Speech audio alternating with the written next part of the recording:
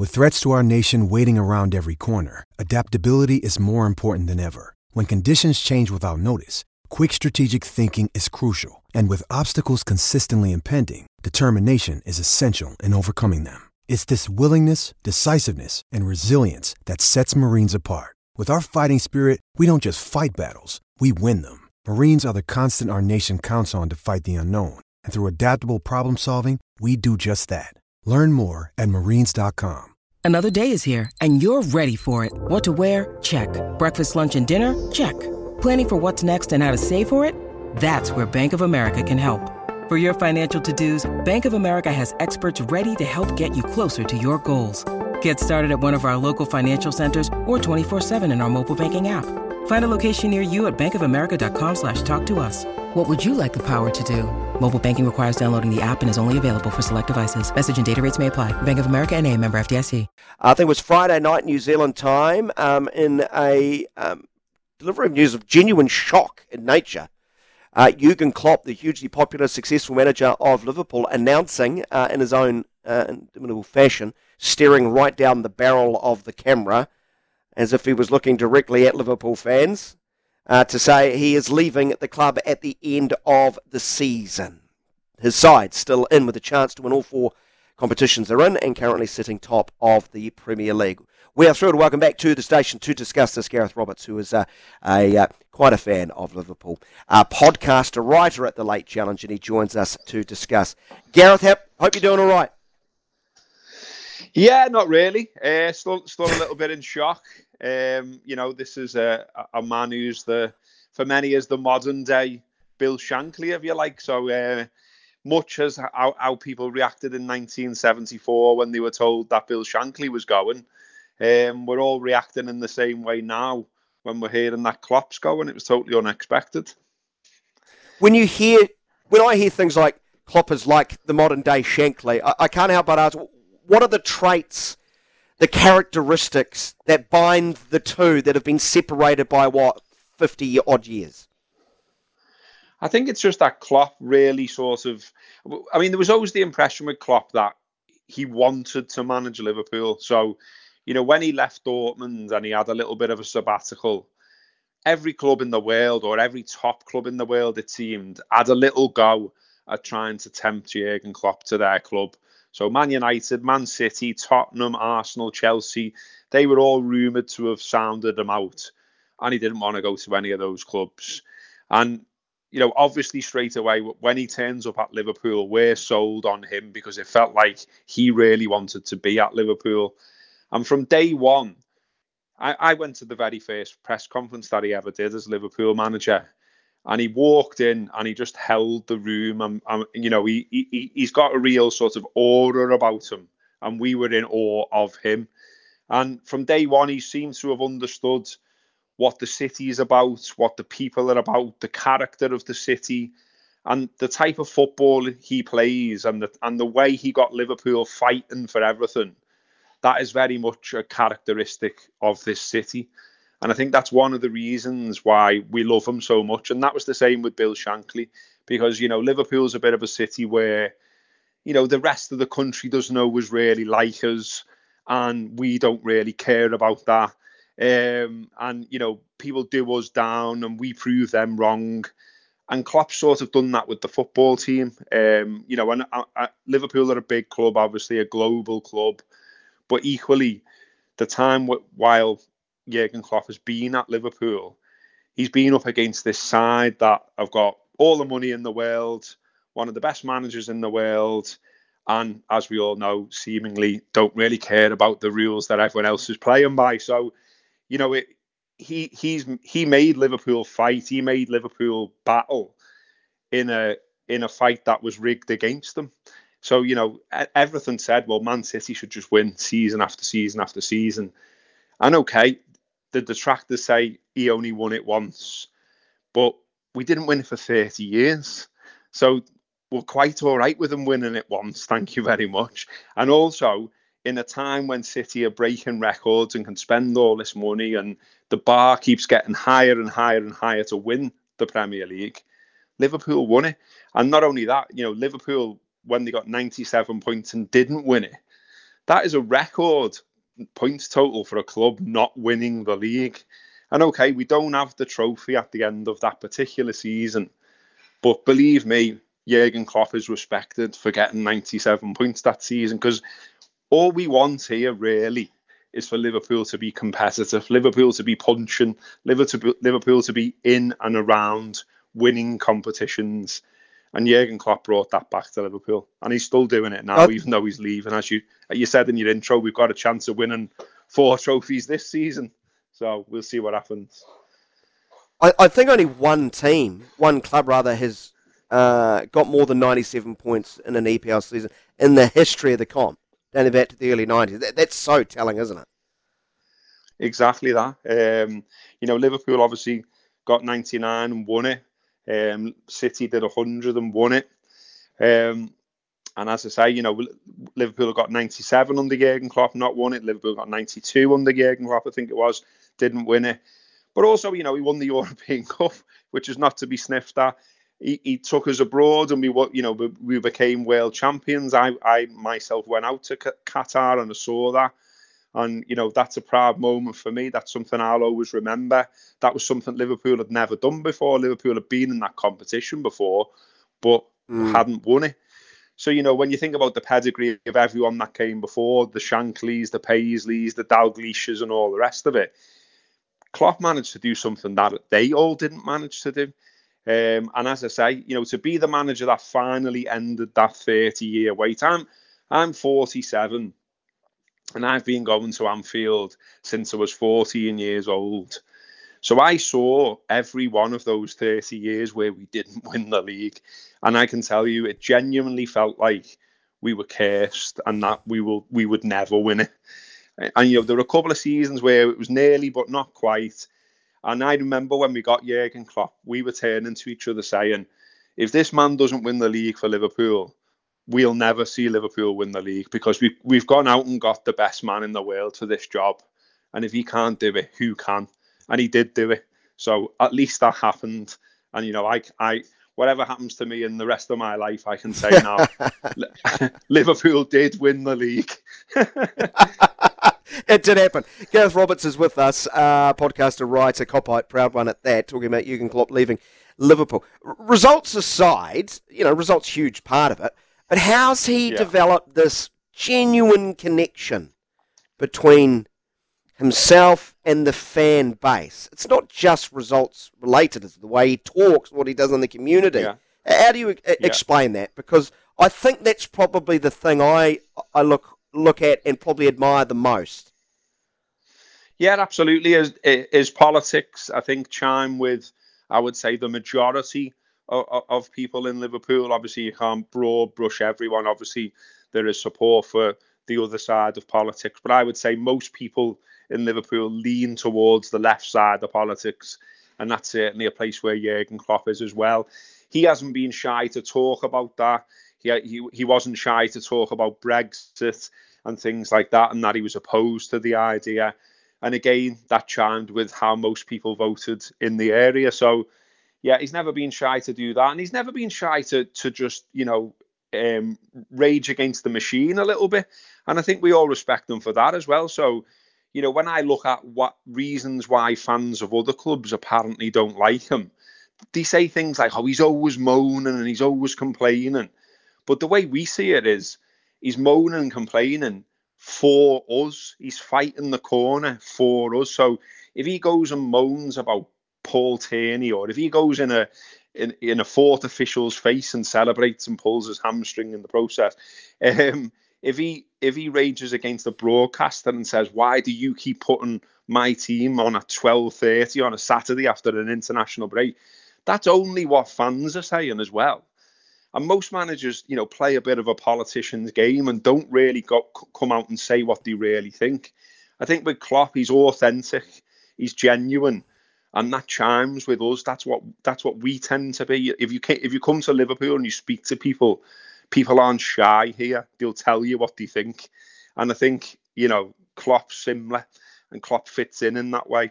And also, when he's talked about the city and the area, and this is why it's such a shock, there's a genuine warmth for for the city, for the people. He was given the freedom of the city, and he talks about that being one of the best things that's ever happened to him in his life. So that was why it was a real shock last Friday when that news came through, because as far as we were all concerned, but he was happy. His wife's happy. He likes living in Formby, just up the coast from Liverpool. And we thought, well, he's here to stay. There was actually rumours going around that I'd heard that he was actually going to extend his contract. So when the news came through that, no, in fact, he's leaving at the end of the season, I genuinely, when I first saw it on my phone, I thought the BBC had been hacked. I didn't believe what I was seeing. A deep fake. Yeah, honestly. And I because people in my office were looking at me saying, like, are you okay? And I was like, it's saying on my phone that Klopp's leaving at the end of the season. I don't believe it. And I had to sort of get it from a few more sources before I actually believed what. And then obviously you mentioned the interview he did, and obviously once you see that, well, it's real then. But it hasn't been a nice few days. I don't think we're enjoying it. And Sunday in the FA Cup when we played Norwich, it was a strange atmosphere. It felt almost like we were going to attend group therapy, and that we all needed to see Jurgen for ourselves and check he was okay. And I think we've done that now, and we've ticked that box. And I think we'll all sort of reset for tomorrow night when we're playing Chelsea in the Premier League. And I can see it being really passionate atmospheres at Anfield for the rest of the season until Klopp does go. And hopefully that will drive us on to potentially the title, potentially more. I'd be very surprised personally if we don't end up with some silverware at the end of the season. I just think everyone is laser focused on that happening now. Yeah, I was doing some doom scrolling myself in bed on Friday night New Zealand time when the news broke. So I saw the video straight away, like within seconds of it being posted, and I was like, no, he's not going to extend, is he? Because I thought he was going to walk away after 2026. Because I think he's aged quite a bit in the last couple of years. I think the stress is starting to reveal itself on his body. But when he looked down the barrel, just a showman, man. He's such a showman. He's such a good communicator and such a good spokesperson. I think that's so important in modern day coaching, management, whatever you want. Whoever takes over, it's a pretty good gig, right? Good fan base. He's rebuilt his squad. The only issue is the massive shadow he casts. That's exactly it. I think you've nailed it. I think, what we're all saying is the club is in a fairly healthy state. It's a good squad. There are plenty of young lads coming through from the academy as well, which you've seen in the last few matches in particular. And so from that perspective, yeah, it's pretty healthy. The ground has got a new stand. There's a new training complex now. The infrastructure is a lot better than when Klopp arrived. So everything sort of seems in place, to push on for success. But the big thing is what you've just said there. How do you follow Jurgen Klopp? And we've seen it at Man United when Ferguson retires and David Moyes comes after him and makes an absolute shambles of that job. We've seen it with when Wenger left Arsenal, and I think it's the same type of gravitas that Klopp's got. So it's incredibly difficult for someone to come in and all eyes not be on him, and everyone going, well, you're not Jurgen Klopp. Jurgen Klopp wouldn't have done this. Jurgen Klopp wouldn't have said that. The next man's going to be his own man. But everyone's going to be comparing them to Jurgen Klopp, aren't they? And that's going to be incredibly difficult. I mean, top of the betting right now is Xabi Alonso. And I think, he's obviously got a lot of charisma. He played for Liverpool. He's played for Real Madrid. He's into quite cool music. He's got good hair. He looks good. All the rest of it. But he's not Jurgen Klopp, though, is he? So that's a bit of a problem for him and for anyone. Well, Jurgen Klopp had managed for 14 seasons, 14 campaigns, 7 years at Mainz, 7 years at Dortmund. Went through some massive ups and downs. The story at Mainz, promotion, relegation. Dortmund, that's still the last guy to win a German title, not from Bayern Munich. It does seem early for him, but he will have the support of the club. How's this for an idea? Jose Mourinho, sign him, get him to do at the opening press conference, then sack him the next day. So you've got one out of the way. Because Jose's press conference would be funny, and then it would be even funnier to sack him the next day, wouldn't it? Well, I mean, funnily enough, I mean, we didn't quite come up with your idea, which is brilliant. But me and my friends have said his name only to say he is the type of manager in the past that you could have imagined Liverpool going for. But obviously, his star has fell quite significantly. But what seems to be lacking out there right now is that kind of sort of personality manager where the whole club rests on his shoulders. You seem to have, like, you look around world football, there's a lot of good coaches and there's a lot of people with good reputations, but no one of that huge gravitas that we used to have. And you look at Chelsea when Graham Potter went from Brighton to Chelsea, and it just didn't work. All of a sudden he started wearing nicer clothes and he did his hair a little bit differently. He did too. But it didn't feel right, did it? He didn't look right in that dugout. And very soon it all sort of collapsed around his ears. And that's my fear for this. I just think the job is so big anyway because of Liverpool's global support, the size of the club. And then it's sort of times 10 that you follow him from Jurgen Klopp. So that's my real worry. I mean, we don't have to worry about it yet, obviously. We've got 4 months of football, which will hopefully drag on all the way to Dublin and the Europa League final with a bit of luck. But if you're FSG and you're doing your due diligence now on the next manager, well, good luck with that. That's some task, replacing Jurgen Klopp. Yeah. Are you fearful it's the sort of end of a cycle that, what Virgil van Dijk said yesterday, Mo Salah, you'll get lots of Saudi money, I guess, offered to you in the off-season, that, the good times have come to an end or coming to an end? I mean, who knows? Because it's not just Jurgen Klopp, is it? I mean, it's his whole coaching staff that's going as well. The director of football's already gone. The previous, we went through Michael Edwards and we went through Julian Ward as well. And there's been lots of change, and it seems lots of change now will happen all at once. And you're just left with this sort of managerial shell. And so there's so much flux about to happen there that it's almost impossible to predict. Like, who is going to be the director of football? Who's going to be the manager? Who are going to be the coaches he brings in around them? And how will they fit in with, as an example, Jurgen Klopp, we keep saying, Curtis Jones comes through, Conor Bradley now comes through, James McConnell at the weekend makes his debut and doesn't look out of place. All of a sudden, a lot of young players are coming through at once after years of us saying, I'm not too sure about Liverpool's academy. It doesn't seem to be producing anything anymore. Well, I can tell you that when Roy Hodgson was at Liverpool, and that was like the worst appointment of all time, that was a man that did not understand Liverpool, did not understand the city, the people, anything. He should have been nowhere near the job. And I know for a fact that he didn't engage with the academy at all, basically. He just left them to it. And as far as he was concerned, I'll crack on with the first team and you do that over there. Whereas Jurgen Klopp was the complete opposite by all accounts, and made sure that he was down there speaking to people, looking at the kids, more than aware what was going on.